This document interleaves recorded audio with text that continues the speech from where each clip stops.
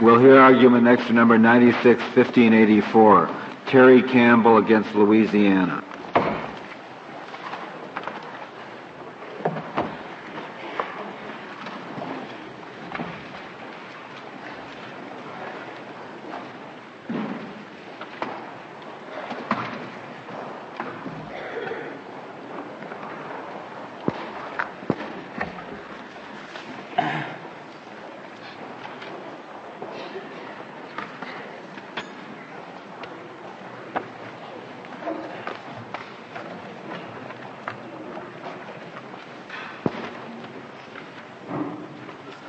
Mr. Burns, we'll hear from you. Mr. Chief Justice, and may it please the Court, Petitioner Terry Campbell has been improperly denied standing to raise equal protection, due process, and Sixth Amendment fair cross-section objections to the grand jury which indicted him.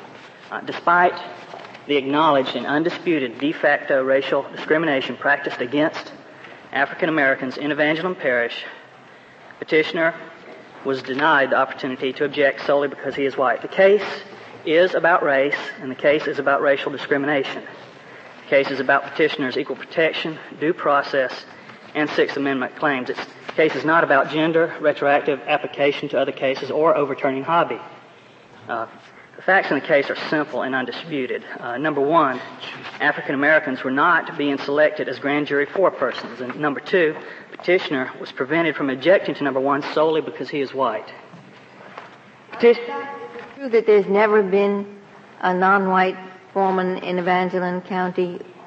I would not know past the evidence presented to the trial court. For the period of evidence presented to the trial court, there was never a black selected. I don't know historically back to Louisiana. But you're saying from the years, what time frame are we talking about that there has been no non-white? A 16-and-a-half-year time period during which generally there are supposed to be two grand juries selected each year. One year, I believe, there was only one grand jury selected, so it was a string of 35 consecutive white grand jury forepersons. There's a difference in the way the foreperson is selected in New Orleans. Is that right? I believe there is, Your Honor. Is the experience any different there? I would not know that. I haven't looked into that, Your Honor. So you don't know whether Evangeline County is unique in Louisiana or represents the general way things are? I would say, Your Honor, that there have been cases brought up in a lot of the parishes in Louisiana, in Sabine Parish, I believe in Lafayette Parish, and Lake Charles. I don't have a list of exactly which parishes, but I know that this has been brought up in a lot of the parishes there. Same issue? The issue of non-selection of whites to the grand jury. So apparently other parishes are doing the same thing. To a greater or lesser extent, yes, Your Honor. Let me ask you, since you're interrupted, how you make a fair cross-section of the jury claim with regard to the foreperson of the jury? That is correct, Your Honor. Fair cross-section, Sixth Amendment fair cross-section claims generally... How would that work in connection with a single person, a foreperson? How would we apply a fair cross-section theory to that? I guess you have a couple of other theories, equal protection and due process, but it certainly isn't clear to me how a fair cross-section claim could be made out. And you're right, Your Honor. In prior courts, in prior cases, this court has found problems in applying fair cross-section to a single person. The court has concentrated on groups that the fair cross-section applies to. Right. But you're pursuing that claim, nonetheless. Yes, Your Honor, definitely. In fact, would you like to justify it, since you're pursuing it? Yes, Your Honor. In fact, there are two groups that the fair cross-section claim can be focused upon. One is a grand jury group as a whole. You have a grand jury where 11 of them are chosen randomly and fairly, we would submit, and then the 12th member is chosen unfairly, always chosen as a white person. That's going to distort that group. You don't have the fair cross-section in the grand jury itself. But even more importantly, if you look at the grand jury of Venari, the approximately 300 people called to court that day, whose names are going to be drawn and placed on the grand jury, the judge gets to the point where he selects the grand jury foreman, and you no longer have the representative cross-section sitting out there. You only have the white people sitting in the room that the judge selects from. That effective grand jury venire. Well, how does this work? There are 300 people on the big venire that are called? Your Honor, I'm not 100% sure about the number of 300. A large number of people are called, given summons to show up for jury duty. And the judge selects someone from that large number to be the foreperson of the grand jury? That is correct, Your Honor. And then subsequently, the other members of the grand jury are selected at random by a clerk or something of that sort? Your Honor, that's the way Louisiana Code of Criminal Procedure Article 413 reads. The judge, I don't know that the code article specifically means that he has to make his selection before the other ones are chosen. When I look through the minutes for the past 16 and a half years, generally they seem to indicate that the 11 were drawn at random, and then the judge selected someone else sitting in there. And again, occasionally minutes are entered very loosely or just from a form, so I don't know if that does mean he was first or second on that. What does the foreperson of a grand jury do in Louisiana? Your Honor, that is pointed out in the state's brief at page 26. Statutory provisions provide that the foreman shall preside over all hearings, may delegate duties to other grand jurors, and may determine rules of procedures. This basically means that he leads the discussions, he decides when to vote, how to vote, and what to vote on. Can he cast a vote himself? Oh, yes, he does. He is one of the 12 voting members of the grand jury. And that is... And that was left out of the state's description of his powers at page 26. I don't think the state was trying to mislead. I think the state was, at that point in 26, attempting to show some of the other powers of the grand jury foreman. It said that it's ministerial because he has some duties that might be called ministerial, but he's also a vote, or she's also a voting member. And that, I believe, is the very important fact in here. Petitioner Campbell takes the position that this court has had previous cases saying you cannot pick a grand jury unfairly. Here, one voting member of the grand jury is picked unfairly.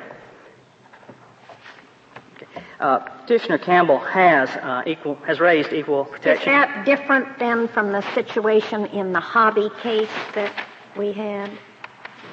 In the Hobby case, where the court said the grand jury foreman in that case had a ministerial role? The basic difference is in the Hobby case, a grand jury, the entire grand jury is selected in a fair manner, and then that one person, the grand jury foreman, is given the job of doing the clerk duties for the grand jury. But the point is that whole grand jury was chosen in a fair manner. But in Hobby, how was the foreman chosen? I believe he is chosen by the judge, Your Honor. Why is that different? Why is that different from your case? It's different because the judge is looking at the grand jury, the entire grand jury panel, who was chosen in a fair fashion. In Louisiana, 11/12 of the grand jury is chosen in a fair fashion, and then the grand jury foreman is chosen not from the panel, but from the venire sitting out there, and that choice is made in a discriminatory fashion. That choice is always made for a white grand jury foreperson. But in Hobby, it was the same objection, wasn't it? The foreman or foreperson was always white? The objection was that the foreperson was always white. The objection here is that the foreperson was always white, but here it's that the voting member was chosen in a discriminatory manner to sit on the grand jury. In Hobby, there was no voting member chosen in a discriminatory fashion to sit on the grand jury. But a choice was just made in a discriminatory fashion by people already chosen. I mean, the discrimination is still there. Oh, there is a discrimination, and at that point you would look to, and Hobby focused on what is the harm that's going to come from this. I don't think Hobby said there was never, the opinion Hobby said there was never any discrimination, said there was, but then when you stop and you look, you don't find a due process harm involved. Well, Hobby focused on the remedy. On the remedy. And what do we have to look at here? Just standing? We're not concerned here today with remedy? Well, we would just standing? We would submit that remedy is implicated and that standing is implicated. Standing was the issues cited, or the questions presented in the writ for petition. However, this Court's rules do say that all questions fairly subsumed are also included. And here we have, if we were sitting now before the trial and it hadn't gone forward, this Court would probably only be looking at standing. But the case has gone forward. Petitioner Campbell has been convicted and sentenced to a life sentence, simply because of the time delays of getting through the courts. So now I thought that all of the questions in the petition refer to whether your client has standing to raise the equal protection claim, the due process claim, and the fair cross-section claim. It didn't occur to me that you intended to ask us to apply a remedy. Oh, Your Honor, the questions do. Other than to rule on the standing claim. Your Honor, we do need to have rulings from this court on standing. Once this court does rule on standing, the question is then what? Send it back, I assume. Well, Your Honor, if we were to determine there was standing on some or all of these matters. Your Honor, that is one option open to this court. Mr. Burns, going back from Peters v. Kiff on, in any case where this court allowed someone to challenge as discriminatory the selection of the petty jury or the grand jury, in any one of those cases, has the result ever been anything other than the conviction got set aside? Well, of course, the Hobby case, Your Honor, the conviction was not set aside.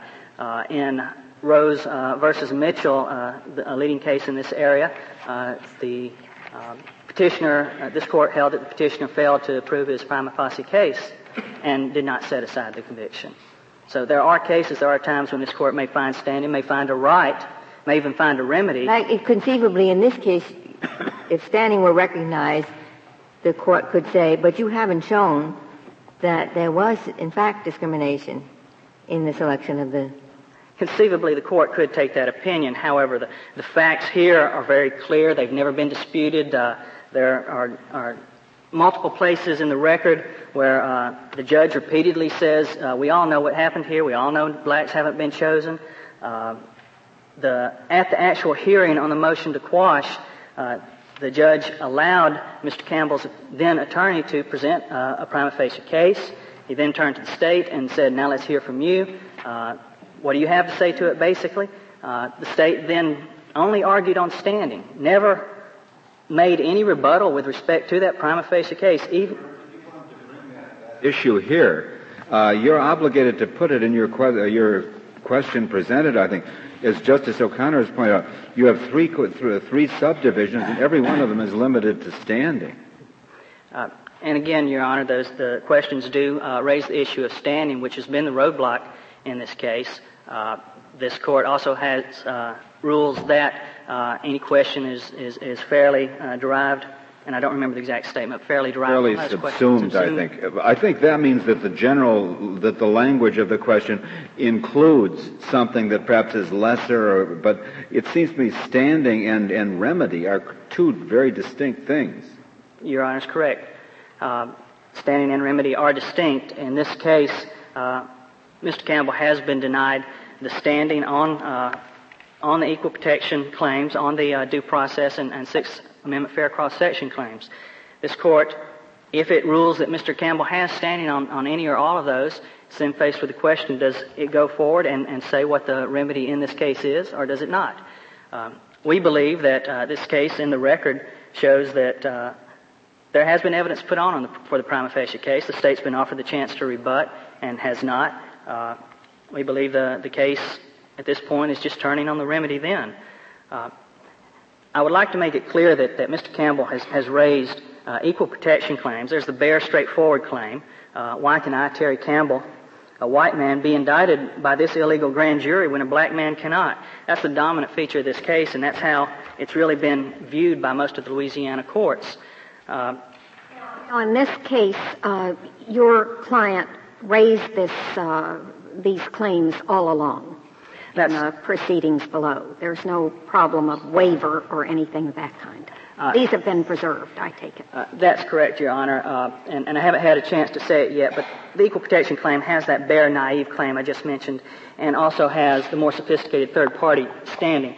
If you look in the appendix... I'm sorry, I didn't understand what it has. The bare what claim? The bare or naive equal protection claim. Why can I, a white man, be indicted by this illegal grand jury? That's just a straightforward equal protection claim. Why does a black man have protection from being indicted by this unconstitutionally select a grand jury, but I, a white man, don't have protection from being indicted by this. Are you also urging that the Campbell has standing to raise the denial of equal protection to the non-white who might have been selected? And that is correct, Your Honor. That's the second part, the more sophisticated equal protection claim that comes under the Powers third-party standing. That Mr. Campbell is in a position to adequately put forth their rights, all of the analysis that was in the Powers case, that he has a relationship with the excluded jurors. So the first equal protection question is sort of, a very strange assertion of equal protection. Why isn't a perfectly valid answer to that a black man could object to this grand jury, but a black man couldn't have objected to a grand jury in which the foreman was always a black. That's perfectly fair. It's almost game playing to say that this is an equal protection violation.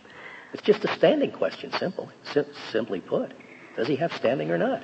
It is a standing question, Your Honor, and that's the way the trial court and the Supreme Court of the state of Louisiana have ruled, is that Mr. Campbell did not have standing to raise. And it'd be perfectly equal protection if Louisiana rules a black man has standing to challenge the exclusion of blacks, and a white man has standing to challenge the exclusion of whites, and neither one has a standing to challenge the opposite.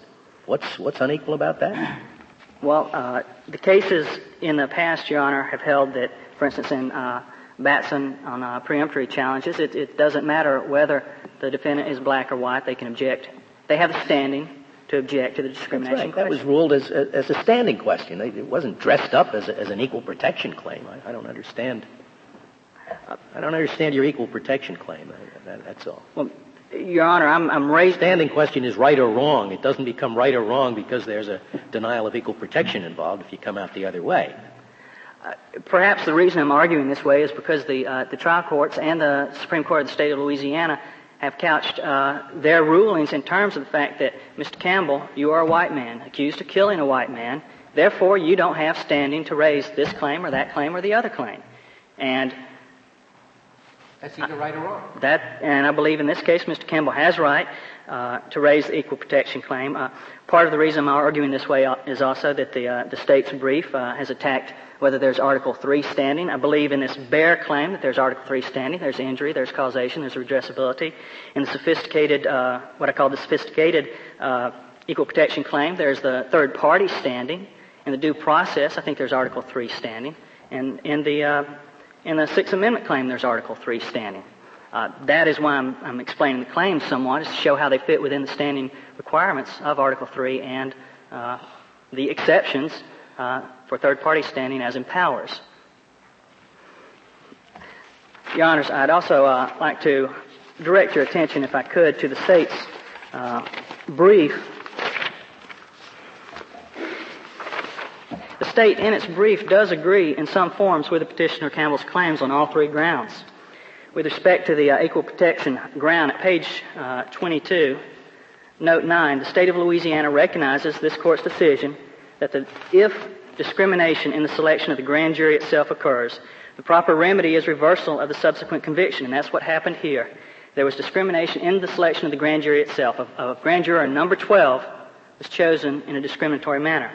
With respect to the due process claim on page 26 in note 12, in Geist 2, the Fifth Circuit noted that because the foreman in Louisiana is selected from the venire rather than from the grand jury itself, any discrimination in the selection of a foreman necessarily taints the composition of the grand jury as well. Only 11 of its 12 members were chosen at random. If that is so, the petitioner may obtain relief by challenging the composition of the grand jury, and this he has failed to do. But in fact, that is what Mr. Campbell has been doing from the beginning. He's been saying that this 12th member of the grand jury was chosen in a discriminatory manner, has always been chosen white. And on page 30, under the B heading, with respect to the Sixth Amendment argument, the state writes, if this court decides that the Sixth Amendment itself is implicated, regardless of whether the judicial body at issue is the grand jury or just the grand jury foreman, then the state concedes that under Holland v. Illinois, petitioner has standing to assert a Sixth Amendment challenge. It's the law the Constitution and its amendments, and the prior decisions of this Court that have forced the state to make concessions on these issues. In the dissent by Justice Scalia, to which Chief Justice Rehnquist joined in the case of Powers v. Ohio, there's a statement. It would be absurd to suppose, and this is at page 1379 in the Supreme Court Report of 111, it would be absurd to suppose that a black juror has a right not to be discriminated against through peremptory strike in the trial of a black defendant, but not in the trial of a white defendant. However, this is the absurd position the state has taken. An African-American prospective grand juror has the right not to be discriminated against in the selection of the grand jury foreperson in cases involving black defendants, but not in cases involving white defendants. In its conclusion to its brief, in page 34, the state says, Louisiana in no way condones race discrimination in the administration of criminal justice in any corner. However, the state's presence here today shows otherwise. This Court has the opportunity and has the power to correct the racial discrimination in the administration of criminal justice, which is currently accepted in and by the state of Louisiana. If there are no further questions, I'd reserve the balance of my time. Very well, Mr. Burns. General Ayub, we'll hear from you.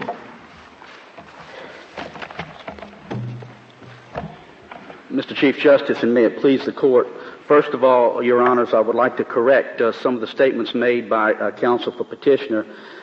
He seems to indicate that there is wholesale discrimination around the state of Louisiana as to the selection of grand jury foremen. There's never been any proof of this.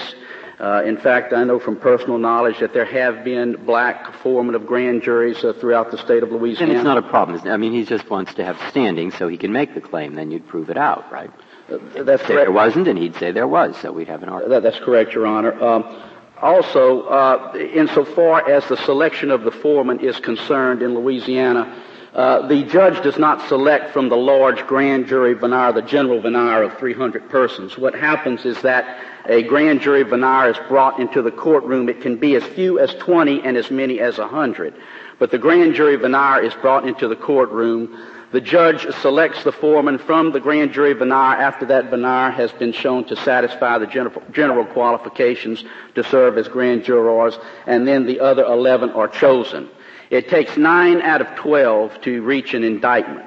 So the fact that the grand jury foreman is necessarily a voting member of the grand jury does not necessarily portend that his responsibility should not be classified as merely ministerial. General Ayub, but you don't dispute, do you, the figures that were presented that for the last 16 years there's never been a non-white grand jury foreperson in Evangeline County? No, Your Honor. That was stipulated to by the state. So it wouldn't matter what went on in other counties, except for there's a curiosity in Louisiana law, and I'm sure you can tell me why this is so. It doesn't work that way in New Orleans. In New Orleans, the foreperson is selected from the group of 12 instead of separately. Why is that so? Your Honor, Orleans Parish is treated differently throughout Louisiana law. Nobody knows why except for the fact that those people in Orleans Parish think that they're different from the rest of the state. But in fact, throughout Louisiana law, there are exceptions for Orleans Parish. I can't give Your Honor a reason. You wouldn't have this problem if you did it throughout the state the way they do it in that parish. Well, Your Honor, in Orleans Parish, the judge does choose the foreman, and then the judge also selects the other 11. But that's how I understand it done in Orleans Parish. Now, in other places other than Orleans Parish, the judge will select the grand jury foreman, and then the other 11 are randomly selected out of the box, and that's the way it's done. Maybe I remember the statute wrong. I thought the others were selected in New Orleans just like they are in Evangeline, and it was only the foreperson that... No, Your Honor, I don't think that that's the case. In Evangeline Parish, of course, as I've stated, the judge selects from the grand jury venire, and then the 11 are chosen randomly, the other 11 grand jurors. So you say in New Orleans there's no random selection at all? It doesn't appear that way, Your Honor. Basically... Another quick thing that you had in your brief, it says that when you said it was the grand jury foreman's role is ministerial, but it says in your brief that the grand jury may determine rules of procedure. What does that mean, may determine rules of procedure? If you have the power to determine rules of procedure, that's an enormously important power. I mean, what does that involve? Your Honor, what I think that involves is basically ensuring that the proceedings go through in a very orderly way, not setting forth specific distinct rules of procedure. The grand jury foreman, as stated by the Louisiana Supreme Court, the Louisiana Supreme Court has interpreted Louisiana law to mean that the grand jury foreman's duties are in fact ministerial. And is the foreman a voting member of the grand jury? Yes, Your Honor, the foreman is a voting member of the grand jury. And has some power to set procedure. Has some power to set the procedure, but there is also a codal article in the Louisiana Code of Criminal Procedure that states that any of the other grand jurors may rule him into court if they disagree with what he's doing relative to the procedure that takes place in the grand jury, which is some indication that his power is no greater than the other. But that still doesn't mean his power is just ministerial, unless you were to say that his power as foreman is ministerial, but he has every bit as much power as any other grand juror in voting on indictments. That's correct. That's correct, Mr. Chief Justice. That is correct. And in Vasquez versus Hillary, this court referred to the grave constitutional trespass that occurs when jurors of a particular race are intentionally excluded from the grand jury. So if the proof is that in the case of one member of the grand jury, that blacks are always excluded from this four-person selection, then why doesn't that fit under Vasquez versus Hillary? Why isn't there standing to raise that on the part of this petitioner? Your Honor, in Vasquez versus Hillary, the petitioner, as I understand it, was a member of the excluded class. In this case, there is no Article III standing as to equal protection. In the case of Powers, when the issue was with respect to a trial jury, we didn't think that mattered. Would there be a different rule on a grand jury? Your Honor, insofar as Powers is concerned, I would point out to the court that Powers granted third-party standing, not personal standing under Article III insofar as equal protection goes. I guess that's an argument here, too. That's correct. Do you concede that at least the petitioner has third-party standing? No, Your Honor, not in any sense. And the reason I don't is because in finding that the petitioner in Powers satisfied the three criteria necessary for third-party standing, that is, injury in fact, relationship to the third party, and hindrance to the third party itself being able to bring an action, the court placed strong emphasis on the importance of the voir dire phase of the trial and the adverse impact that discrimination during the voir dire stage would have on the fairness of the trial itself. In finding injury in fact, this court pointed out that when there's discrimination during the voir dire stage by the use of peremptory challenges, the discrimination is in the body that's going to decide guilt or innocence. That's not true insofar as the grand jury is concerned. The discrimination takes place during the trial itself. Obviously, grand jury proceedings are long before. That's why I referred you to the Vasquez versus Hillary description of the grave constitutional injury that occurs on a grand jury. I agree with you, Your Honor, and I think the case is relative to. There's no question that there are grave consequences for discrimination, racial discrimination on grand juries. Most of the cases have been whenever the petitioner has attacked the entire grand jury veneer. Peters versus Kiff was such a case where the entire veneer was attacked. Rose versus Mitchell did involve attacking discrimination as to the foreman, but the petitioner in that particular case was a member of the excluded class. It was also pre-Powers the court made that statement. That's correct, Your Honor, but again, I think that Powers should not be extended to cover this case. But to this extent, why aren't they just the same? One of the points made in Powers was that the person who was excluded from being on the jury, in one case, here the grand jury, was a most unlikely challenger. So you have to have this kind of surrogate standing because the person who was excluded, either from being on a petty jury or from serving here as the foreperson, that would be something that you can't imagine walking into court, that somebody says, oh, I could have been the foreperson, so I'm going to sue. I'm going to spend my resources suing for that. Your Honor, in Powers, the court, in speaking of the third criteria, that is hindrance to the party excluded itself from bringing the action, stated that, as you said, Your Honor, that it'd be very difficult for an individual juror excluded during the voir dire to bring, such actions are very rare. Secondly, it's very difficult for the individual juror to prove that there would be discrimination against him or her recurring in the voir dire stage. That doesn't hold true in this particular case. I think the court pointed out in Powers that discrimination with the use of peremptory exceptions as to individual jurors is different from when you have a systematic exclusion by clerks, by jury commissioners, by judges. There have been numerous actions brought by individual blacks alleging that there has been discrimination discrimination as to the selection of the foreman in the grand jury. There seems to be no hindrance. Terry Campbell is a very poor champion of third-party rights in this particular case. But how is that any different from, say, Taylor v. Louisiana, where Taylor was complaining that there were no women on the jury, and he was a man who raped a woman in front of her child, and still he had standing to assert that claim. Taylor versus Louisiana, again, Your Honor, I would suggest in Taylor, Taylor made a valid due process claim that the entire grand jury veneer, in that entire veneer there had been an exclusion, systematic exclusion of women. As such, that particular grand jury did not represent the varieties of human experience and the qualities of human... No, but now you're going to the substance of the claim rather than to the issue of standing. Right. Well, Your Honor... And taking you at your argument here, would it be your position that if the state were to say, we will, in fact, we'll announce this, that we will, in fact, discriminatorily exclude blacks from 1/12 of all grand jury positions. One of the 12 positions will always go to a white.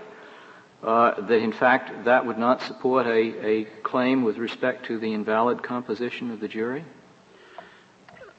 Your Honor, as to equal protection, as to an equal protection claim... Well, no, I'm responding to your argument, and your argument, if I understood it correctly, was that somehow we can respond to standing here by saying that there is no claim with respect to the composition of the grand jury as a whole. If I misunderstood your argument, tell me, but I thought that's what you were arguing.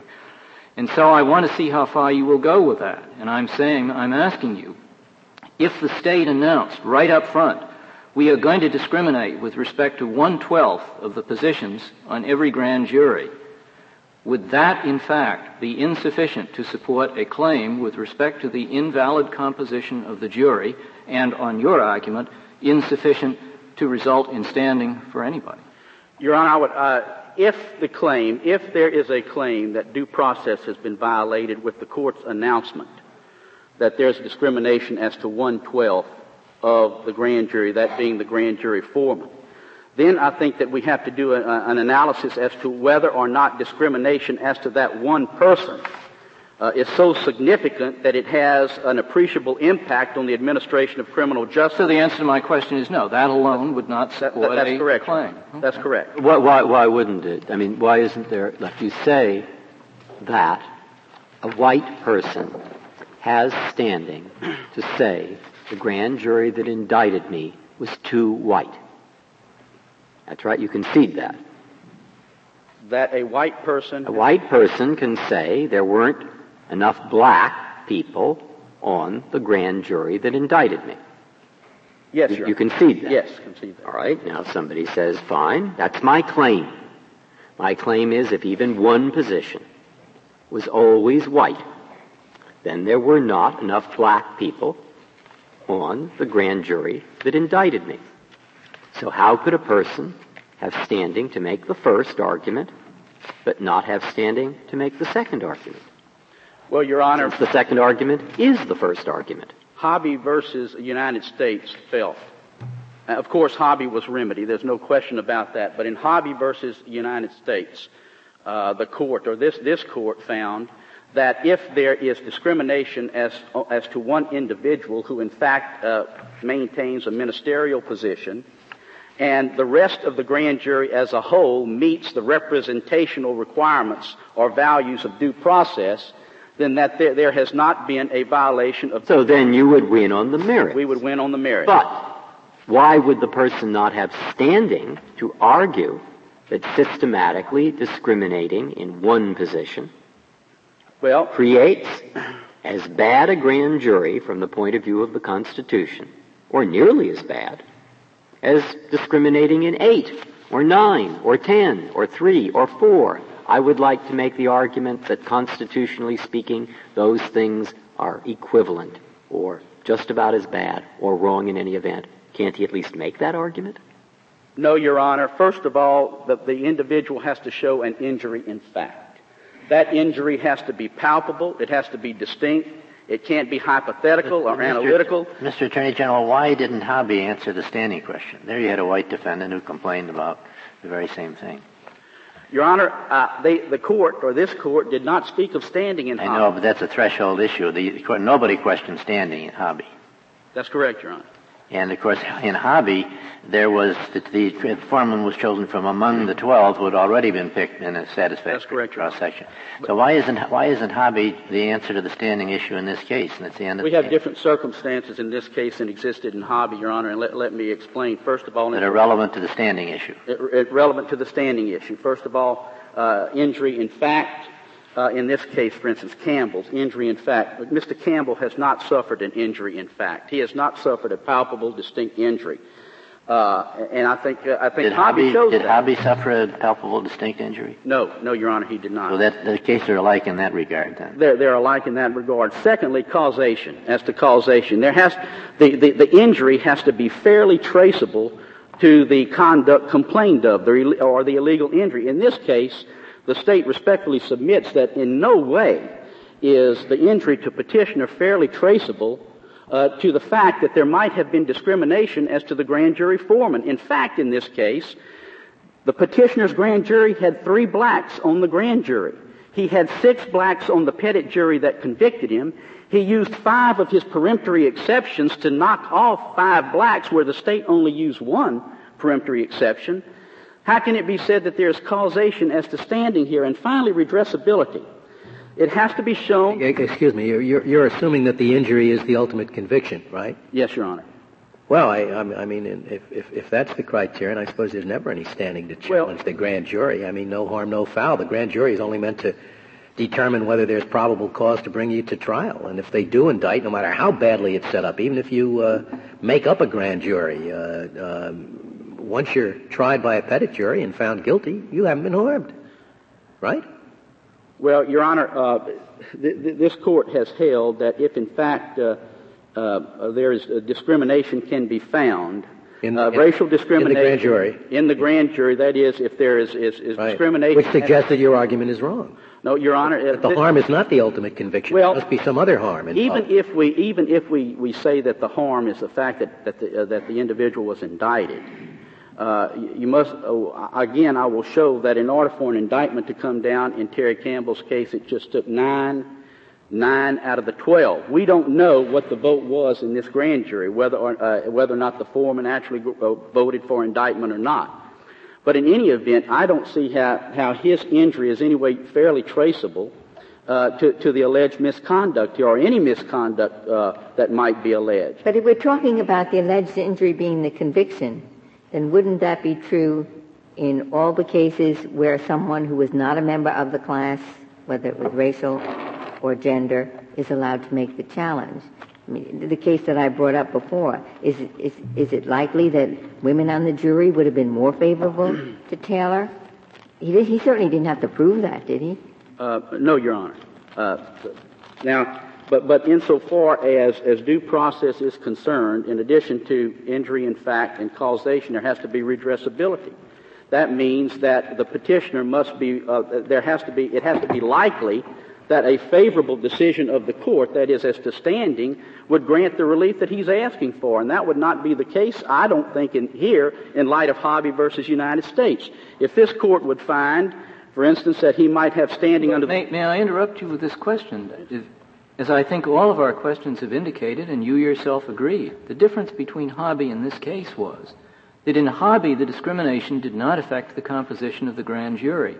Here it does. If there was discrimination here, it affected the composition of the grand jury.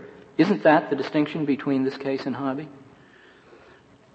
Your Honor, you say that discrimination did not affect the Hobby in Hobby? As I understand it, and you correct me if I'm wrong, in Hobby, a grand jury was selected. After that selection process, one person was designated to be the foreman. In this case, one person is designated to be the foreman, and the claim is that that discriminatory designation determines the composition of 1 out of 12 members of the grand jury. Therefore, the discrimination here, if it is shown, affects the composition of the grand jury. Who is 1 of the 12?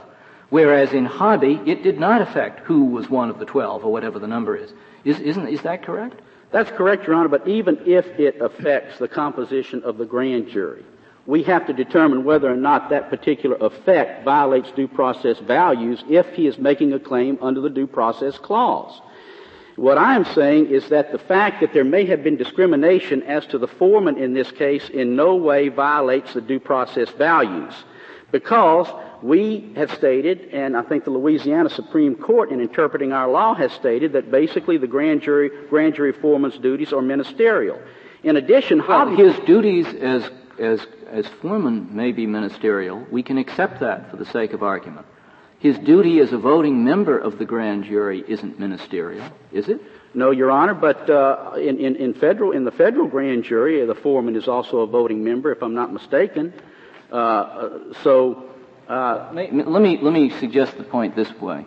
As I understand the petitioner here, the argument really would be essentially the same if the person selected by this method of designation by the court were not the foreman at all.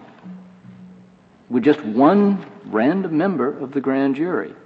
And therefore, it seems to me, although it certainly makes it a harder case, if you will, in one sense, if the grand jury's, if the foreman's responsibilities are ministerial, it doesn't eliminate the case, because the composition is still affected. The composition is affected, Your Honor, but how is it affected? And let me point out, in Hobby, in addition to talking... Well, the claim is it is affected in a discriminatory way, in that 1/12 of every grand jury is going to be the result of a racial discrimination. That's what the claim is.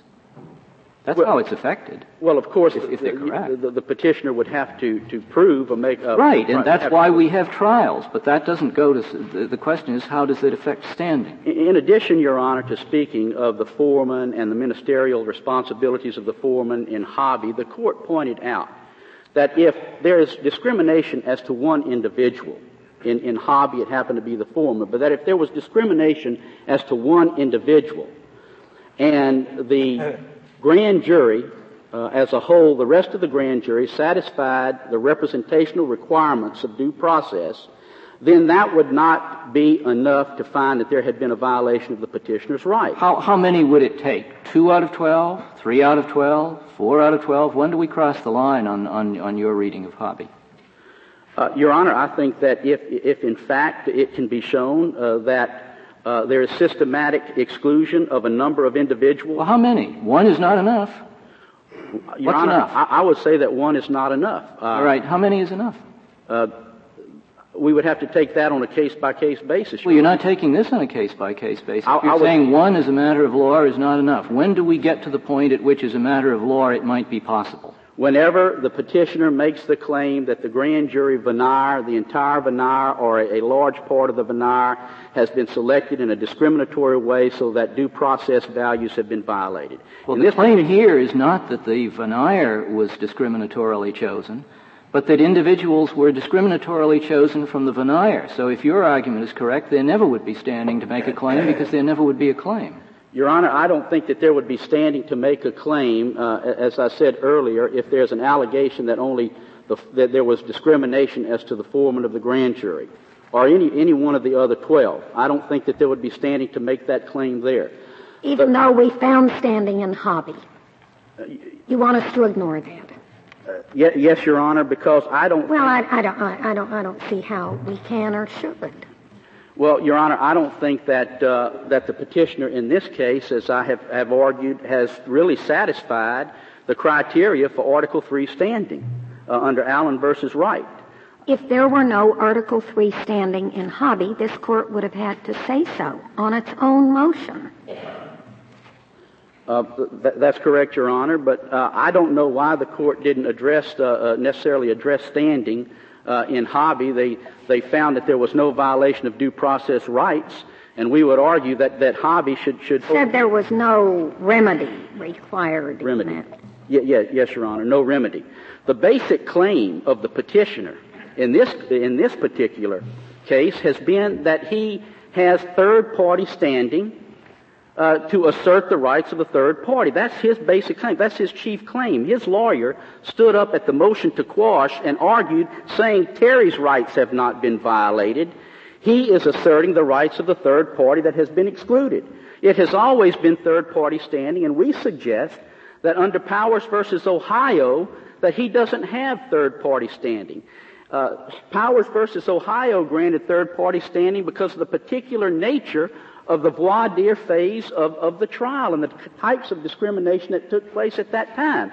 That did not occur. How in the world can we say, with respect, Your Honors, that there is a bond of trust that is created between the petitioner and the third party whenever there's a selection of a grand jury foreman? The defendant is not even present in court as a practical matter. I guess it's the case, isn't it, that, suppose a judge or the system deliberately excluded blacks from position number 4.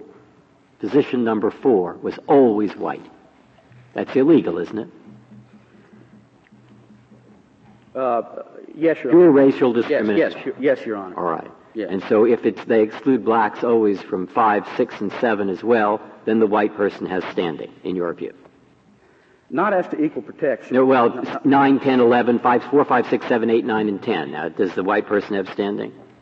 I think under due process, yes. the white person would. Now, what's your theory under which the white person has the standing if it's 4, 5, 6, 7, 8, 9, and 10, but it's not 1? They're both illegal. They're both grand juries. They're both, that's, I think, what people have been trying to get at. What would the theory of the thing be? Well, the theory of it would be, Your Honor, that this has a significant impact, that there's more of a significant impact on the administration of criminal justice, that due process representational values are not satisfied in the second case. But as in this case, he does not have third-party standing. He has not shown that he satisfies the criteria in Article 3 that is stated. That is injury in fact, causation, and redressability. General Ayub, may I ask you another question about how things work in Louisiana? In your brief on page 28, you said that the foreperson is presumably replaced every 6 months, as is the entire grand jury. Is there any reason why it's only presumably? No, Your Honor, I think that they are replaced. Grand juries in Louisiana sit for not less than 4 months nor more than 8. And when a grand jury is dispensed with, then the grand jury foreman changes. So it's always, they all change, including, there's no difference. That's correct, no carryover. That's correct, Your Honor. Unlike Tennessee, in the Rose case, where the grand jury foreman could sit for 2 years, or as long as the judge wanted him to sit. But, Your Honors, with all due respect, we feel that the petitioner Powers' conviction should be affirmed. This court is always adding stories to the temples of constitutional law. But, Your Honors, if the court please, we urge Justice Jackson's caution, and that is that the temples have a way of collapsing if one too many stories is added. Your Honors, we request that the conviction be affirmed. Thank you, General Ayub. Mr. Burns, you have 8 minutes remaining. May it please the Court, I would like to address a few of the points raised by General Ayub. The injury here, the harm involved when you're looking at the claims which would fall under Article 3 standing, is the right not to be indicted by a non-impartial grand jury. But look, I have no problem with your due process standing. Mm-hmm. I do have a problem on the merits of the due process claim, which is supposed to be an assertion that the conviction here was fundamentally unfair. Your client had a petit jury, fairly chosen. You made no claim that that wasn't fairly chosen, which found your client guilty beyond a reasonable doubt of the crime alleged. Now, the only function of the grand jury beforehand is not to find whether he's guilty beyond a reasonable doubt, but to find whether there's reason to believe, adequate reason to believe that he might have committed it, to have him tried.